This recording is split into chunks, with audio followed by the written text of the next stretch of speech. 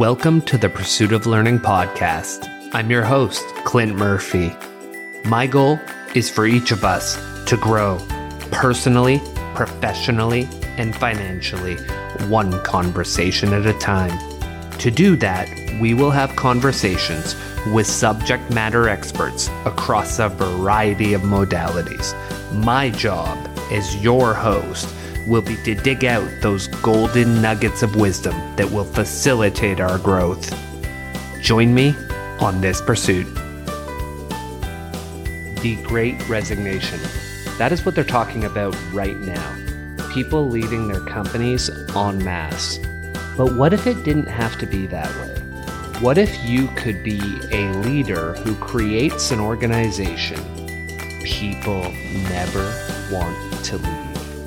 Today's guest, Clint Pulver, talks about how we can do that in his book, I Love It Here. I hope you take away some of the same lessons that I did from this one. Enjoy.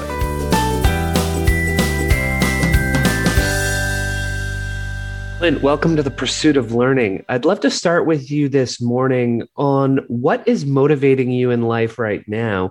And what are two or three things you want to get across to our listeners in this conversation today? I think, this will be a little bit of a different podcast for me today. We just lost a little baby not long ago. So what's motivating me right now is to just keep pushing forward and to get back into the groove of things. I think life can change very quickly. And how do you handle the disruption of, whether it's chaos or tragedy or frustration or heartache, or when you have plans and things don't go as expected? How do you still stay motivated in that time? So that's definitely a big focus for me right now. And how has that process been for you, Clint, in terms of being able to stay motivated and work through your grief? Yeah, I think one of the big things is the power of a support system, just great friends, great colleagues, good family members, an infrastructure of people that can lift and support and help you in times where you don't want to help yourself, or it's difficult to help yourself, or you feel no motivation.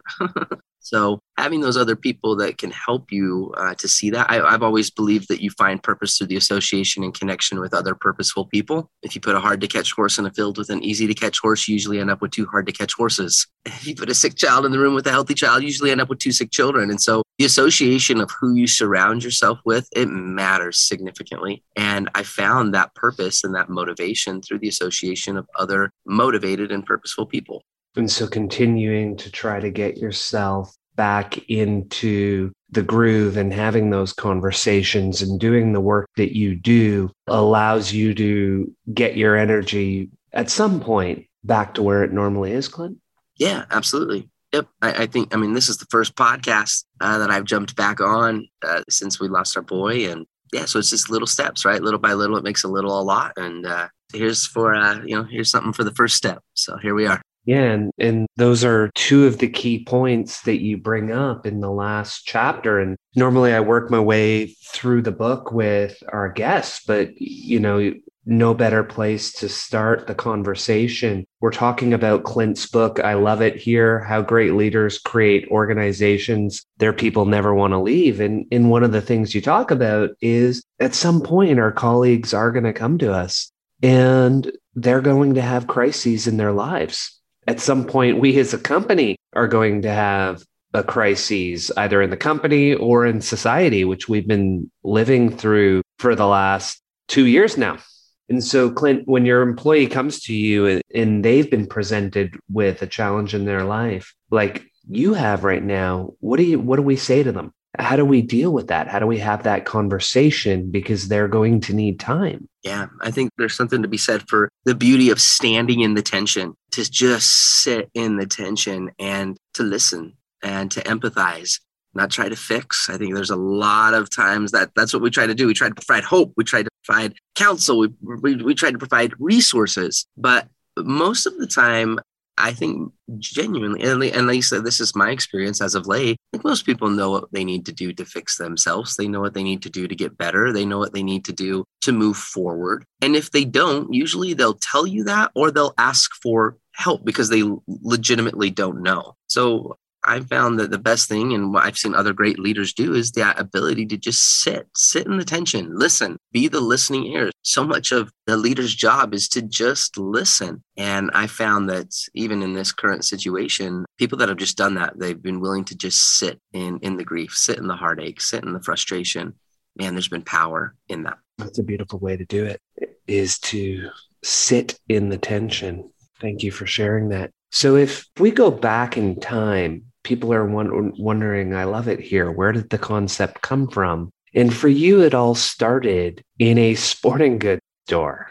Yeah. Right. You were observing a leader of an organization, and then you were having conversations with the people that worked for him, and they were quite different than what you got when you talked to him directly. Do you want to share with our listeners what that was and what it led to? Totally. So I was a part of a mastermind group in New York City, and we were meeting with other CEOs and business leaders in the hustle and bustle of, Manhattan, a thriving, crazy business, just centerpiece of the world, right? It was fun to meet with different individuals. And one of the guys that we met with owned the sporting goods store, and he just ranted and raved about how awesome his business was when it came to the world of adaptation and how to thrive with the times. And I said, okay, that's awesome. I get it. You got to adapt or you're going to die. And then I said, what about your management style? What about how you relate to people and connect with, your staff, your employees? And he said, no need to change. He goes, I treat them the same way I treated them 20 years ago, and we get results. And he said it in this thick New York accent. And I was like, wow,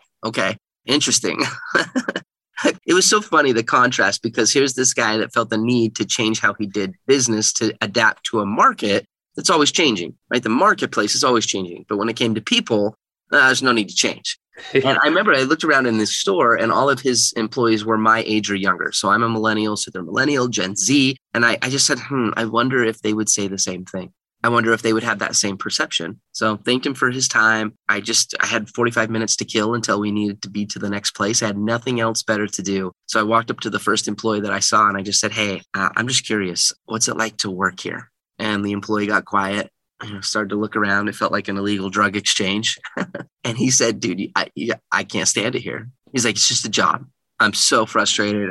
I'm not happy here. I don't even think my manager knows my name. I don't know. It's just a job, man. Like, I wouldn't recommend it. And I asked, well, then why are you still working here? And he said, I've already applied to 3 other places. As soon as I get a chance to go to another job, I'm out. And then I went to another employee and another and another. Long story short, in the 45 minutes that I had, I interviewed 6 of his team members, 5 out of the 6 of his employees. In that 45-minute span of me interviewing them, said they would not be working for this guy in his store in less than 3.5 months. And that was the moment where the light bulb went on for me, where I realized and saw firsthand that the perception of leadership versus the reality of the employee experience is usually night and day different, because there's no incentive for an employee to really speak their truth to the leader. Most leaders have no idea when they're doing poorly.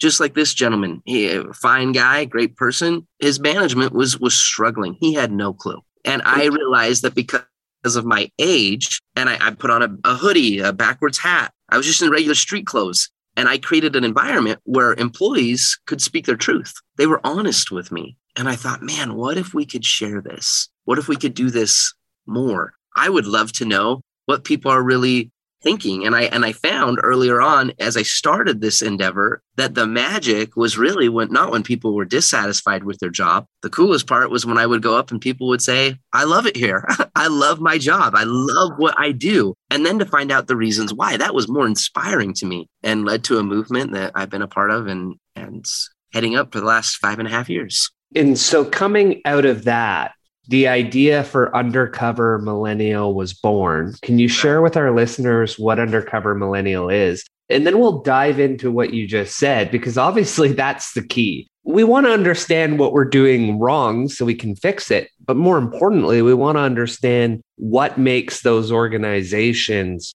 great, where people want to stay, where people want to be forever, because then we can change our leadership. Well, I hope we can change our leadership styles to adopt some of those behaviors and not take on it doesn't matter. I'm just going to keep doing what I've been doing for 20 years. Yeah, which happens so much. That happens so much. I have seen so many leaders that are like, nah, what I've always done is what I've always done. And that's the way I'm always going to do it. And now those businesses are struggling. You know, you can have that mentality if you want to be a solo entrepreneur, or you can have that mentality if you're okay with the revolving door of turnover that is costing your organization thousands of dollars when people leave.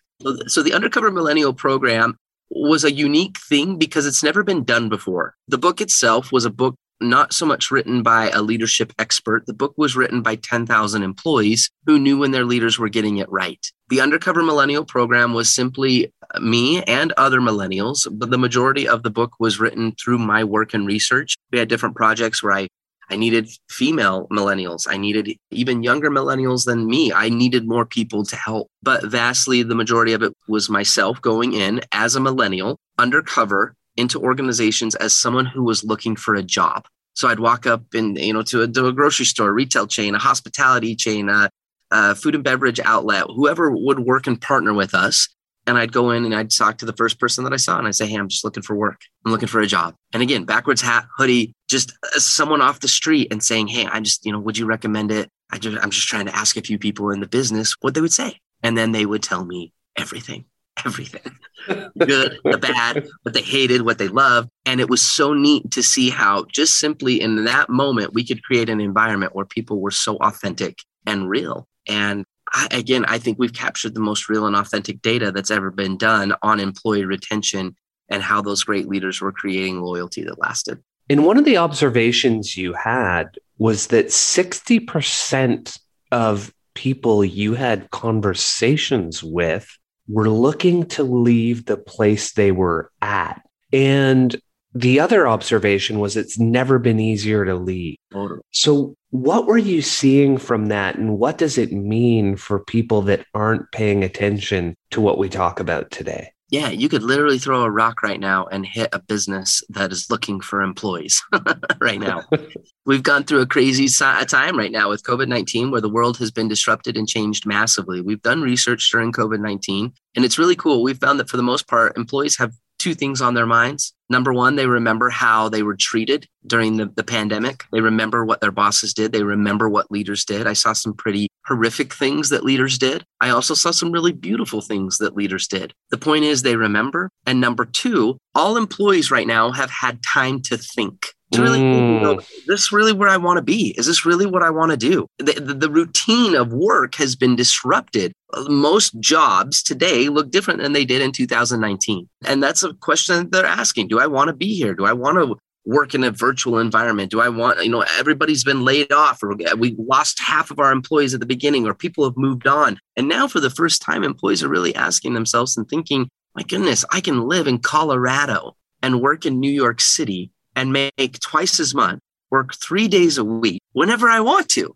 Like that's a reality for many jobs that are in this virtual work from home space. A lot of companies are moving from an internal office to everybody's at home. It's different. And people have options, and employers are looking for people, and they're willing to give them more, whether that's pay, lifestyle, benefits, features, flexibility, better compensation, all those things. And now employers are waking up saying, okay, we've got to do something because we're losing people. Or even worse, people are mentally checking out and they're staying. So how do we fix that? The scary part is they may notice the second one less than they do the first one. But it's probably, correct me if I'm wrong, it's probably worse for you to have too many people staying but checking out as opposed to leaving and then you have to plug the holes. Yep. You're exactly right. And we're seeing that now more and more, even from that work from home environment. We've got a lot of employees on the payroll, but it's just hard to engage. It's hard to connect. There's only so many Zoom calls you can do in a day, and the Zoom fatigue is real. And I don't know. And we're coming into another dynamic now with the new variant that's kicking us back to almost what we saw in 2020. And it's a unique time, but it's also been a very inspiring time to see what great leaders are doing during the chaos to retain. There are businesses and organizations right now that are thriving with employee management and employee workforce engagement. Like they're killing it. And then there's organizations that are just barely hanging on. And it's been really interesting to see the difference between the two. And so there's two statements that you use early in the book that I found very powerful. One is something I've tried to live by for most of my time as a leader. And results, the downside is you take things really personally when someone does leave, and that's employees don't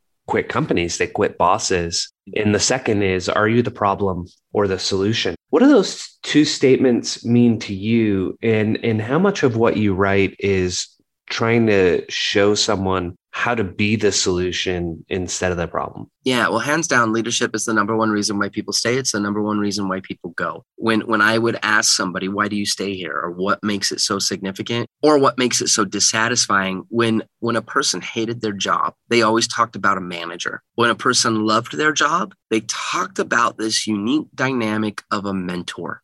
Mentorship versus leadership, mentorship versus management. And I think it's really important to kind of decipher this for a minute, because usually in the past, 10 years of leadership development, we talk about two things. We talk about leadership or we talk about management. But in my research, I found this unique middle ground of mentorship. When people talked about the significance of leadership, not just the success of it, they always identified this mentor of sorts, not a leader per se, in the traditional view of leadership, and not a manager. If we look at the definition of a traditional leader, like people might be asking, well, what does that mean? A traditional leader or traditional definition of leadership is someone who stands at the front of the ship and you're the visionary. You cast the vision. This is where we're going. This is what we want to do. This is the mission statement for the company. You've got to get from point A to point B to point C. And you're a leader if people follow you. How do we get the organization to accomplish the overarching goal? That would be a view of traditional leadership. You're leading people to a common goal or objective. Management is about making sure that there's no holes in the ship, right? How do we get there efficiently, effectively, faster? But mentorship was about taking care of the individuals on the ship. Mentorship through the lens of the employee was the most significant thing that they talked about. It was the significant thing they worked for. It's what increased loyalty, empowered people. It was the thing that they remembered, because mentorship has to be earned. You could not become a mentor until that mentee invited you into their heart. And when a leader or a manager gained the role of mentor in the lives of their employees, that's what people stayed for. That's what people treasured. That's what people talked about. And it was interesting to see, okay, well, what is that? What makes a mentor a mentor? And that's where we wrote about in the book, the 5 C's of mentorship. 5 characteristics that if somebody earned that title, they truly became legendary. And every great story has one. Rocky had Mick, Simba had Mufasa, Aladdin had the genie. I mean, we can go on and on about all these great mentors, but that was the crux. That was the hook of, man, if you can achieve that, your success rate increases significantly. And you did notice, and you do write about the fact that a lot of great mentor leaders had their own coaches, sometimes multiple coaches, their own personal board of directors, you called it. Why is that, Clint? And how can we build that in our own lives outside of the workplace as individuals and then as leaders to become better leaders? And then can we go back to, well, let's dive into that first, and then we'll come back to some of the traits and aspects that make a great, I believe the term you use in the book is a mentor manager, that make a mentor manager. We have the 5 C's, and then what is it outside of the 5 C's that really make that? And we can dive through some of the things you learned. Yeah, great. So every great mentor was always being mentored. When I would go into a workplace and I'd say, hey, why do you work here? And the employees would say, I work here because of Susie. Like, oh man, our manager, Susie. Come here, you got to meet Susie. All right, who's Susie? And then I'd go to the next employee. Why do you work here? Susie. She worked at another place. She came over here. I followed her over. Who's Susie? Why was Susie so? Susie was always being mentored by another Susie of sorts. She had somebody influential and somebody inspiring in her life that she learned from, that she gained those traits from, right? When I talk about purposeful people and the association of that will allow us to become more purposeful ourselves, the same concept is true when it comes to good management. My dad, Clint, was my wrestling coach. I grew up wrestling at Wasatch High School. Like, they bred wrestlers at Wasatch High School. And every Friday night I would watch Kel Sanderson just throw guys around on the mat like rag dolls. He's literally the world's greatest wrestler. If anybody's like a collegiate wrestler or wrestled in high school, you know who Kel Sanderson is. He never lost a wrestling match in high school. Never lost. He never lost a wrestling match in college. He went on to win a gold medal at the Olympics, just an iconic person. And I remember my dad being my coach one Friday night. I just said, Dad, I don't want to go. I don't want to go. We go every Friday night. I don't want to go. It's date night. I want to go hang out with my friends. I want to go do something else. And my dad looked at me and said, that's fine. He said, I need to know. He said, do you want to be a great wrestler? And I said, yeah. I said, of course, Dad. He goes, then you got to hang out by the mat. You got to hang out by the mat. He said, it's the only way that you're going to become great. You hang out by that mat. And it was that moment, that principle always stuck with me, right? If you want to get good at basketball, then hang out by the hoop. Same thing in mentorship, right? Who are you mentoring with? Who are you associating with? I've seen so many great young leaders get promoted into management, and then they hang out in the management lounge, or they go to a management conference with other toxic, burnt out, tired managers that hate their job, that hate leading, that are frustrated with people. They're the individuals that always see the problem. And then before you know it, you've got another problem manager. That toxicity bred toxicity. But I've also seen the flip side. When you get a young manager that's been promoted and they get associated with another great mentor manager that loves what they do. The legend, the person that has really found significance, the true mentor in the organization. And it is everything. It can change everything. And so I talk about the 5 C's of mentorship. I think it's important for us as leaders to look for these 5 C's of mentorship in who we seek as mentors. I'll just list them off. The first C is confidence. Second C is credibility. Third C is competence. The fourth C is candor. And the fifth C is the ability to just care about people. So the people that you're mentoring with, are they confident? Are they someone that exudes trust? Are they someone that they believe in themselves? They also believe in the process and that they can get you to where you want to go. Credibility, what's their background? What's their resume? How long have they been doing this for? How many other people have they coached? How long have they been in the job? Or how long, what makes them the authority figure to be a mentor for you? Yeah, can they walk the walk? Totally. And then the other piece, though, is being competent. Are they a practitioner, not just a theorist? The credibility piece is more like the resume. What's your history? But true mentorship, the most effective side of mentorship would be having a coach that could actually go out on the basketball court and shoot a hoop. Like I'm a professional drummer. I want to mentor with someone who's actually gigging on the weekends. They can play. They know about music theory, but they can actually apply it. There's power there. Yeah, be competent in what you do. And then candor, man, that was such a key point.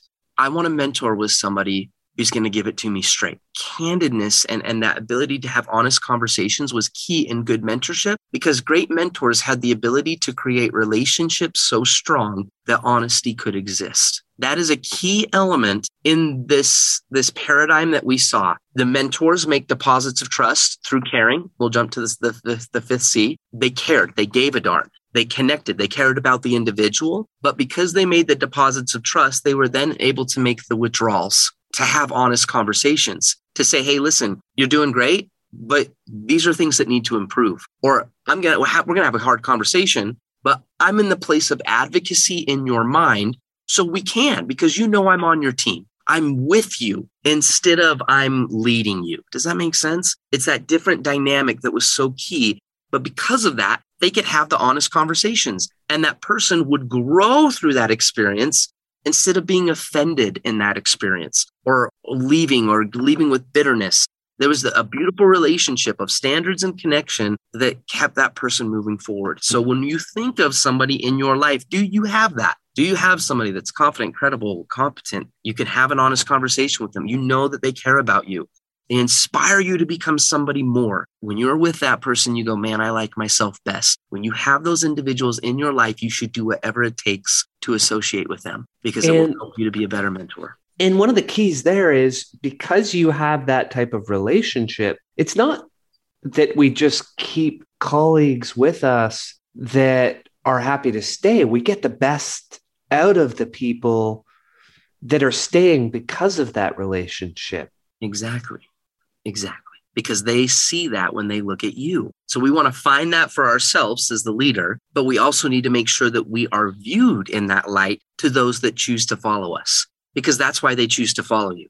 That's why they would choose to mentor from you, because you're the person that connects them to their dreams. You're the person that you go, yeah, okay, you're going to advocate for me, not just tell me what to do. That's the difference. And so something you highlight is the importance of expectations and standards, but mixing with connection, and empathy. Mm-hmm. What does that look like, Clint? So there's two variables. When we looked at an organization, if an employee was satisfied or dissatisfied with their job, there were two variables that we could always narrow this down to: the standards that that leader had and their ability to connect, or the lack thereof of all of those things. So based off of those two variables, we were able to identify 4 different types of managers in every organization. So the first manager that we found was the removed manager.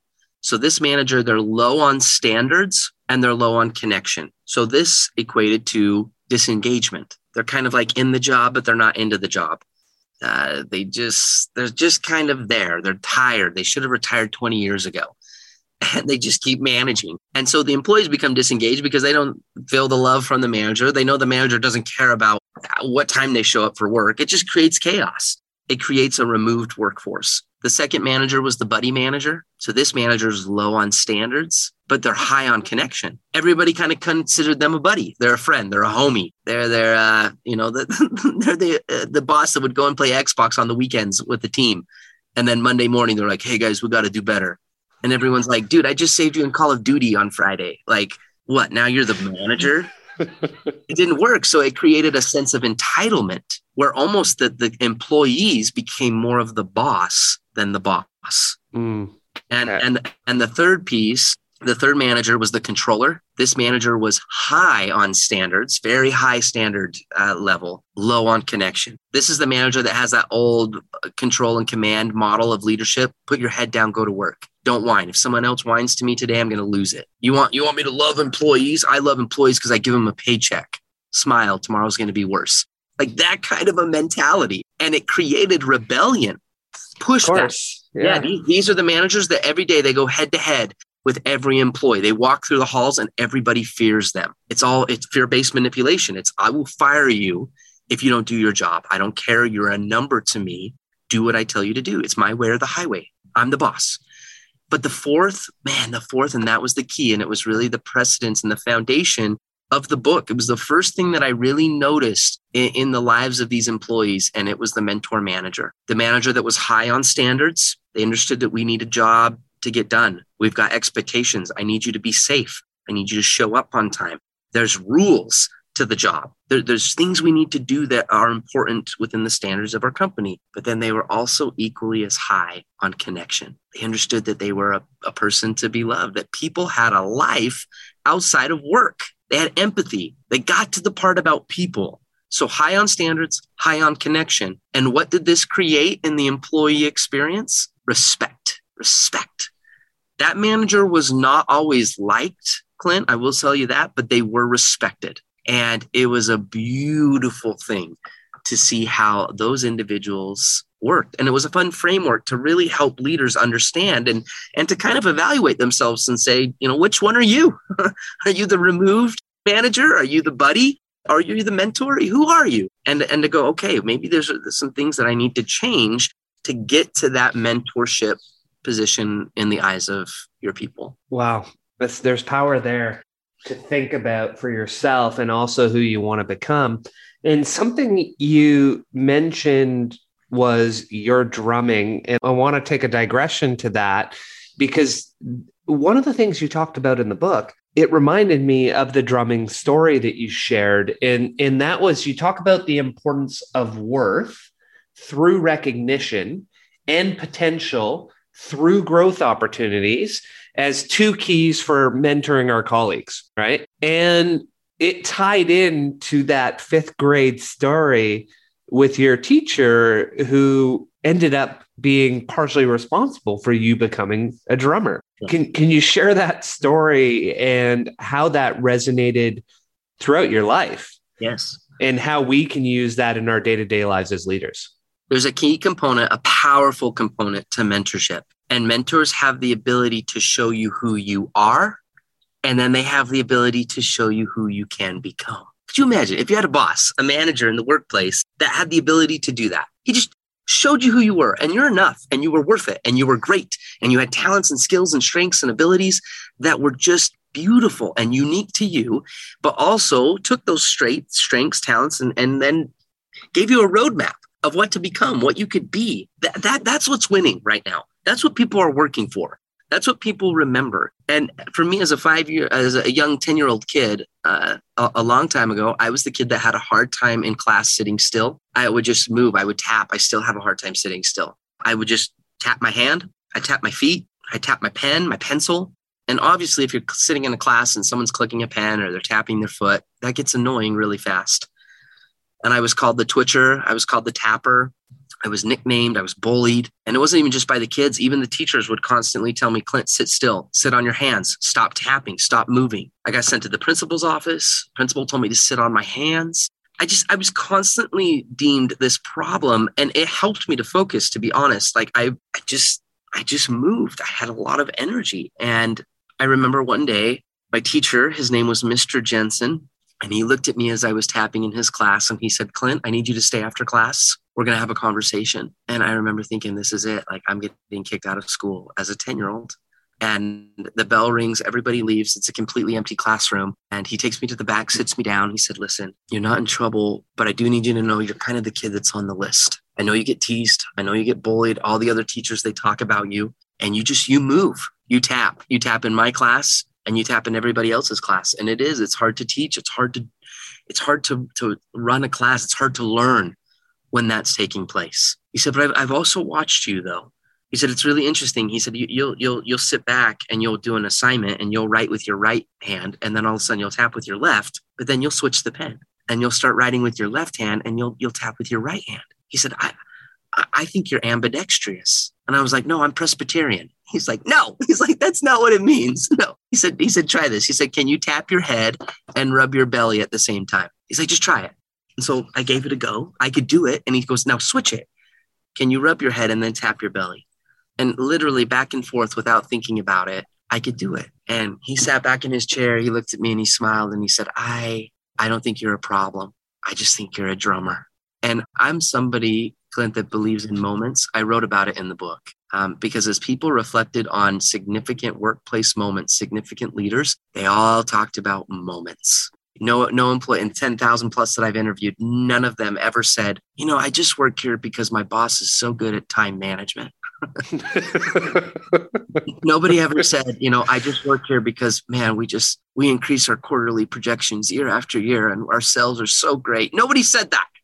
Nobody talked about the P&L statement. Nobody, they don't talk about that. They talked about the moments where the boss was there, where the boss sat down with them, where the boss said, where do you want to go? How can I help you? When the boss said, how's your family? What do you need? When their spouse was sick and they sent flowers, or when they had a new baby, they supplied 6 months of diapers. They talked about those moments that represented possibility, that represented advocacy. And in this moment, Mr. Jensen, that old teacher, he leaned back in his desk and he opened up the top drawer and he reached inside and he took out my very first pair of drumsticks and he put them in my hands and he said, listen, I don't know what's going to happen, but I just want you to keep them in your hands as much as you can because I think you're a drummer. And let's just see what happens. And that was 23 years ago. And from that moment on, I have traveled the world throughout my whole life, into high school, college, my professional career as a professional drummer. I've been on America's Got Talent, played drums with Carrie Underwood, Tim McGraw. I've coached for the Utah Jazz NBA drumline. I paid for my whole college education through music scholarships. I've been able to do some really, really, really amazing and fun and inspiring and unique things in my life because of one person who saw possibility and opportunity instead of a problem, instead of a disability, instead of the negative. And that's the foundation. Like that, like, man, I could run through walls talking about that stuff. It has moved and changed my life. Mentor after mentor after mentor after mentor. And it's the reason why I've dedicated my life in helping others to become a Mr. Jensen. That's what we remember. If I were to ask you, Clint, right now, to tell me, could you tell me who the last 3 NFL MVPs were? Yeah. Or tell me who the last, Academy Award winners were for Best Actor. Who are the last 3 Miss Americas? Like, without Googling that, most people would have no clue. Like, we don't really know. They're some of the most popular, famous, prestigious, beautiful, elegant, wealthy people in the world, whatever you want to call that. Most people would call it success. But then if I were to ask you, Clint, tell me the name of a teacher who made the biggest difference in your life, would you remember their name?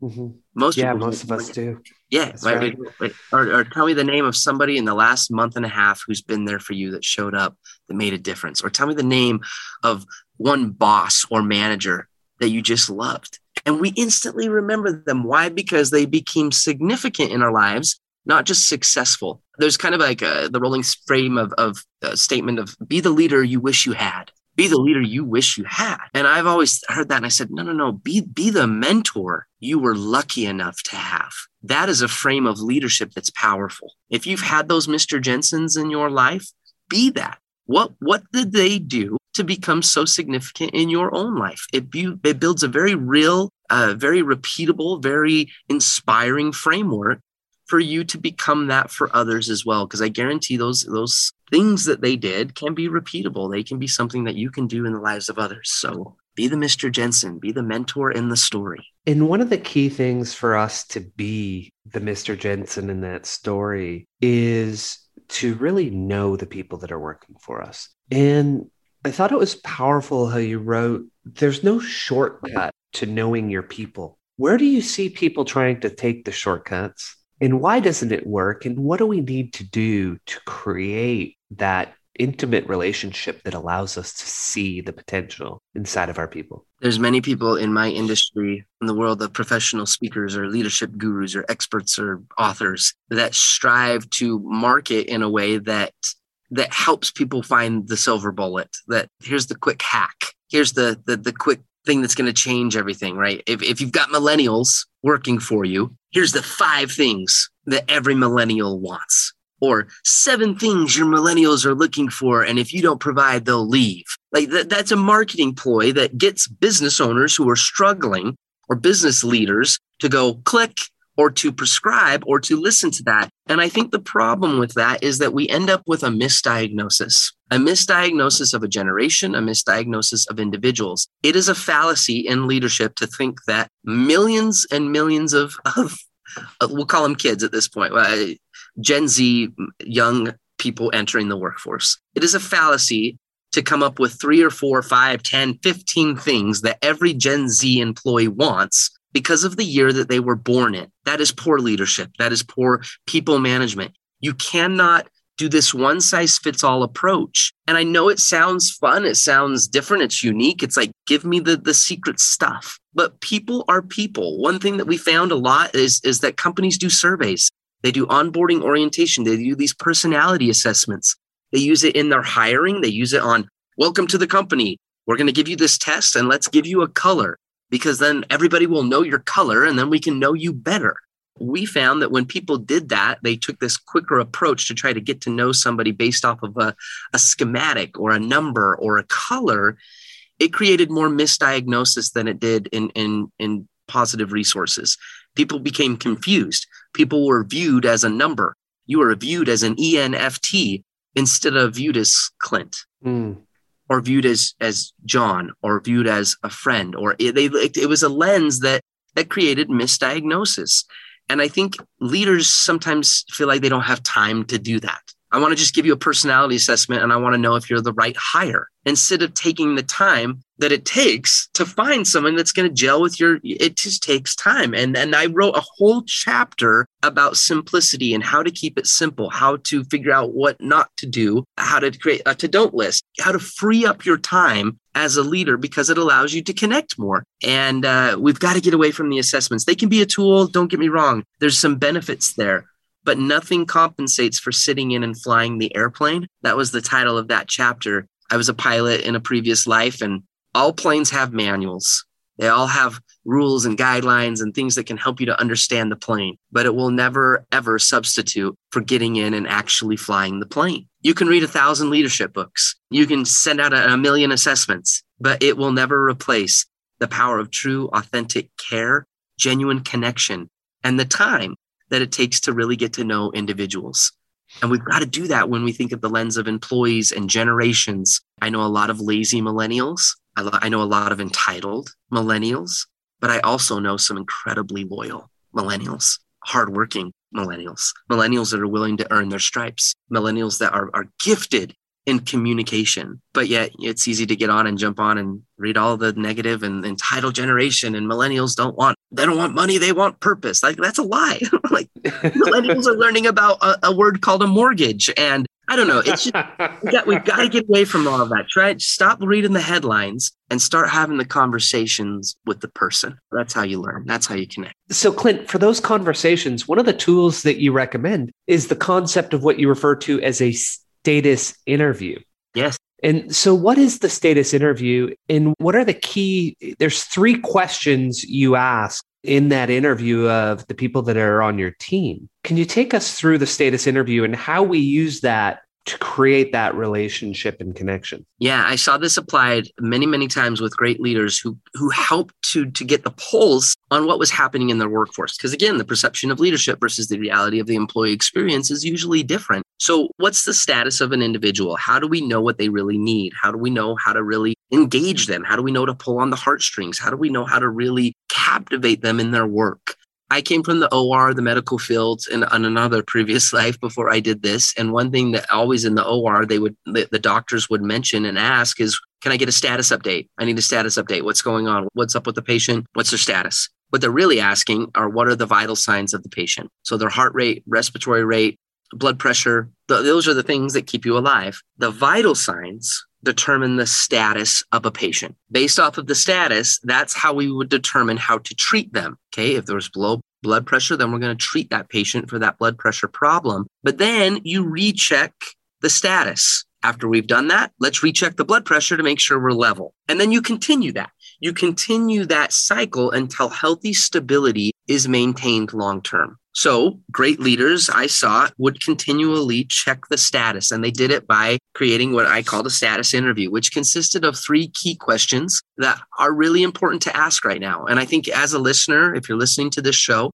I challenge you to consider 2 employees right now, 2 people that you look over, 2 people that you're in charge of, maybe. And I would hope that they would be your rock star employees, 2 individuals that are just great employees, because the chances of them leaving can be fairly high, right? We go back to that statistic of over 60% of employees are currently looking for a new job right now. And so take a moment, sit down with those individuals. And here's the first step. Start with vocal praise. Sit down with them and say, hey, John, listen, I just need you to know how much you mean to us. I can't do this without you. Everything that you have done in our organization, like, we need you. I appreciate you. Like, bring on the vocal praise. Create an environment that's safe. And then ask them this question: what can I do to keep you here? The second question is, what's getting in the way of your success at work? And question number 3 is, what can I do to help you get there? That's it. The unfortunate thing, Clint, is 99.9% of employees are never asked those 3 questions of their bosses. And the times usually when those questions are asked is in the exit interview, when the employee's already leaving and they're like, what can we do to help you stay? What can we do to be better? And then it dawns on them, man, we should have asked these questions 6 months ago. And it's a great way to, again, it's not a quick hack. It's not a survey. It's an honest conversation that, again, hopefully you've taken the time to build that trust. You've taken the time to create an environment of safety. Hopefully you've gained the right to become the mentor in the story, and then ask them. It's so simple, but extremely powerful. Do the status interview. Now, the first thing that's going to jump out at someone is, what if I give them the status interview and they tell me they want more money, or they want a promotion, and how do I deal with that? And so I'm afraid to ask because I don't know what the answer will be and how I'll deal with it. What do you tell them, Clint? Yeah. What if they ask for ski passes and more Cheetos in the office, and we can't do that? Here's the thing: if you can't give them what they're asking for, look for a variable. So say you can't give them a 20% increase in pay. Well, maybe there's something else that you could do. Maybe there's another alternative. Maybe we can help with flexibility. Maybe it's an advancement in career. Maybe we can do something that constitutes the increase in pay. Like, look for some variables. That's the beauty of this, is it creates an opportunity to have some dialogue, to create a plan, to create a vision. And if you can't find a variable, then my goodness, at least you asked. At least you asked. I am not putting my head in the sand or thinking that sometimes these conversations, there just is no option. And not every employee is going to stay with you forever in your job.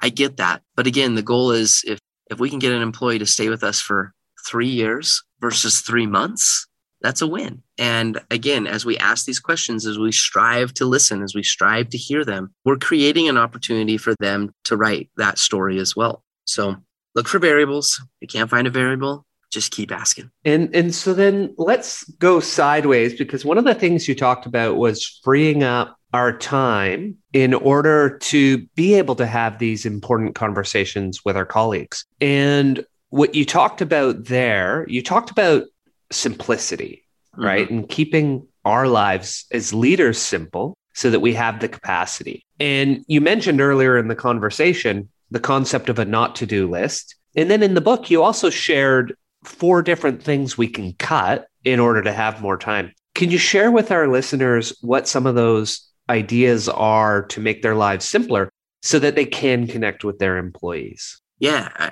I think the resounding theme, if you were to get a bunch of leaders in a room for a conference, say a management training meeting, the resounding theme would be as people walk up to each other and said, "Hey, Phil, how you doing? Hey, Jessica, how you been?" Everybody would say, "Oh, yeah, busy. I'm busy, but we're good. Yeah, things are busy. It's good. How are you doing?" "Oh, we're busy. I'm busy." It's my least favorite answer of all time, because it has no impact on how you're. Well, sure, maybe it means you're tired, but it's not actually a doing, right? Exactly. It's like I'm not doing anything. Exactly. But we're all so busy. We're all so busy.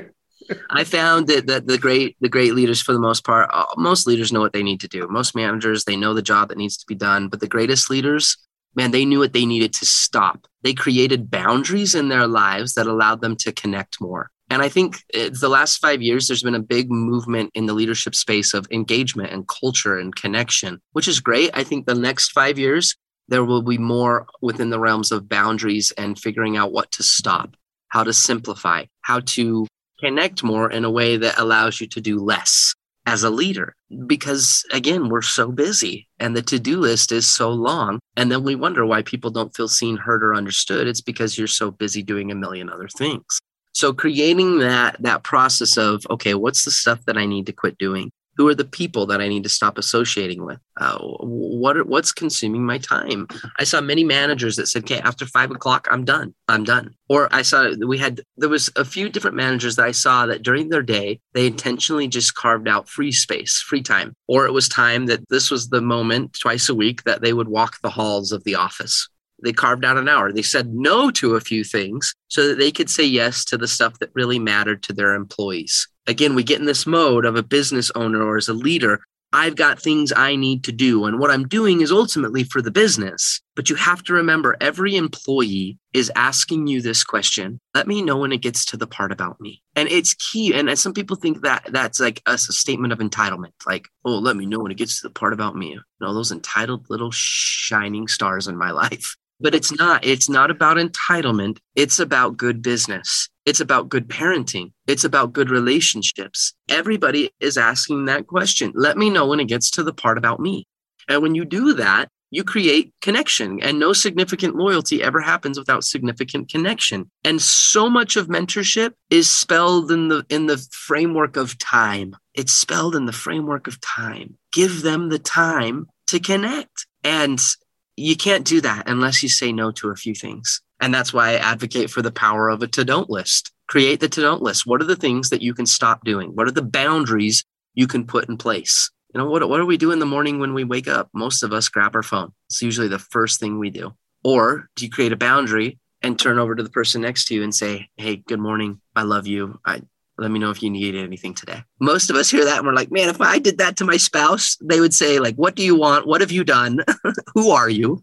Yeah. But again, it's really neat. It's really cool to see. And when you demonstrate that sacrifice of what you're doing so that you can connect and be there for other people, it's a powerful thing. Simplicity is the ultimate sophistication. Sometimes it is in the simple.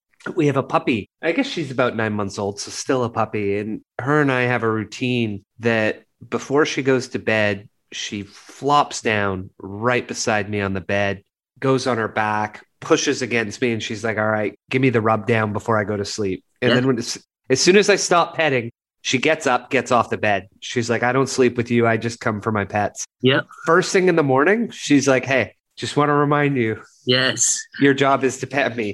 I does love the exact same routine. And that's her go to bed routine. And her wake up routine is just to say, hey, before you start doing all the other stuff, Yep. just give Yep. me some love. Yep. Yep. And that puppy knows that that puppy's cared for. And it's a moment that also it strengthens your bond with the puppy. Yeah. And, if we can do that with people in the workplace, man, it's amazing what that will do for you. It's amazing the investment and street cred that will get for you in the lives of other people, because you're getting to the part about that puppy. We got to get to the part about our people. It's powerful. I love it. Now, one of the things we want to do with our people is we want to increase their sense of ownership. So, what does that look like? Why is it beneficial? And how do we differentiate between ownership and responsibility? Yeah, it's a great question. Ownership, I think, is key because it gives them that investment in this is not just a job. This is a movement, and I'm a part of it. I'm not just an employee. I'm a team member. I'm an intricate part of the process. So ownership and responsibility is really the responsibility piece would be associated with tasks. These are the things I need you to get done. This is your job description. Ownership is you weigh in on the possibilities of what could be. You weigh in on the destination. You weigh in how this looks and feels. And when a leader could achieve that dynamic in bringing somebody in and giving them a piece of that, it mattered to people. People talked about it. I remember I went in, there was a tire store and they talked about, one of the things that our manager, we'll call him Phil, would always do is for the interviews, before we bring on a new tire tech, he'd bring us all in to interview the tire techs. And we got to weigh in on who was a part of our team. Like, it's a small, simple thing, but it mattered to the employees that it's not just Phil running the show and we listen to Phil and Phil tells us our responsibilities and what we need to do. No, we actually get to choose how this looks. We get to choose how this operates. And so this can be done in lots of different ways, on a grand scale, small, intimate scales, but constantly thinking as a leader, how do I help you to feel a sense of ownership? How do I help you? I talk about in the book, my dad, when I was little, he gave me the wheel of the car. He told me one Sunday to get out of the car, come over here, sat me on his lap, put me on the wheel, said, you drive. And I was like, what? I mean, it changed my perspective. I'd driven on this road for years, going back and forth to the grocery store. And now everything had changed because I was given this sense of ownership. I saw the road differently. I paid attention more. I saw street signs that I had never seen before. I was so focused on this yellow line down the middle of the street that I had never really understood or realized. And so it increases the investment. It increases the experience. And it's an important thing to think about. It's an important thing to achieve in your mentorship. Give them a sense of ownership. Love it. So the last question I want to throw at you is and we say millennials want more purpose, they want more of this, but let's just assume purpose, passion, and the ability to provide. You talk about those three things. And it was while you were having burgers with a couple friends that you had an epiphany about those three things and what people tend to want in life, which led you to stop the medical career that you were pursuing. What was it that you saw, and how do we help more people find that? Yeah. There's a quote by Oscar Wilde that changed my life. And the quote is, to live is the rarest thing in the world. For most people, merely exist. And that is all. Living versus existing. And that quote haunted me throughout my professional career, because I found myself in a job where I was just existing. Every day was the rinse and repeat, 9 to 5, did the same thing day after day.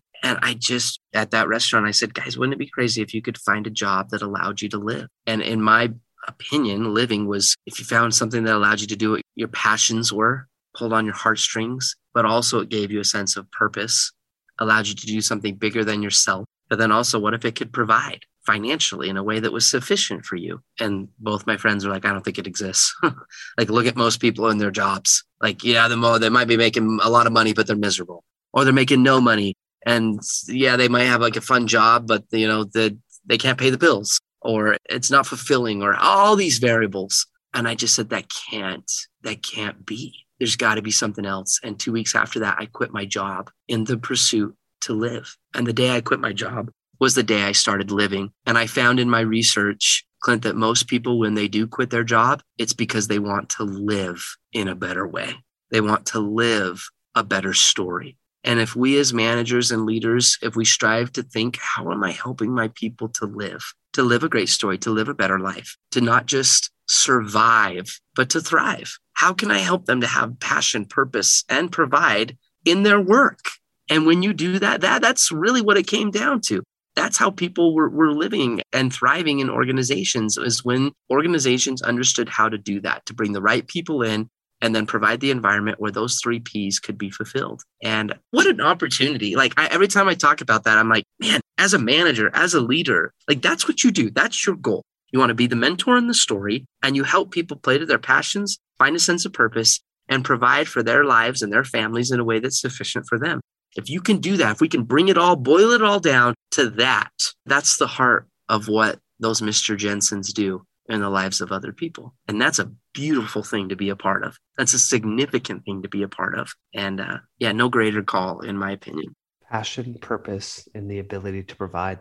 Powerful and beautiful way to end that. Clint, is there anything we didn't cover that you want to get out as last thought? One thing that I've always believed in, it's not about being the best in the world. It's about being the best for the world. And at the end of our lives, I don't care what any of us do. None of us are getting out of this life alive. Really, we'll be surrounded by 2 things. You're going to be surrounded by the do it, did it, done it's, or you're going to be surrounded by the woulda, shoulda, couldas. And it is the things of significance in this world that we remember. It is the moments of advocacy. It is the moments of possibility. Moments are what we cherish. Moments are what we remember. We don't remember days. We remember moments. So strive to create those moments in the lives of other people. Strive to be the best for the world. Don't be just the best company with the best logo or the best theme or the best quarterly projections. Be the best company for your people. Be the best company for your community. Be the best company for the world. And in doing so, you will live, not just exist. And that story that you live will be full of moments that we will remember and cherish forever. And the world will say, I like myself best because I met you. I was associated with you. That would be my final thought, and something that I hope we'll all strive for. It's beautiful, brother. And where can people find you? Yeah, clintpulver.com is the website. And then they can check out the book.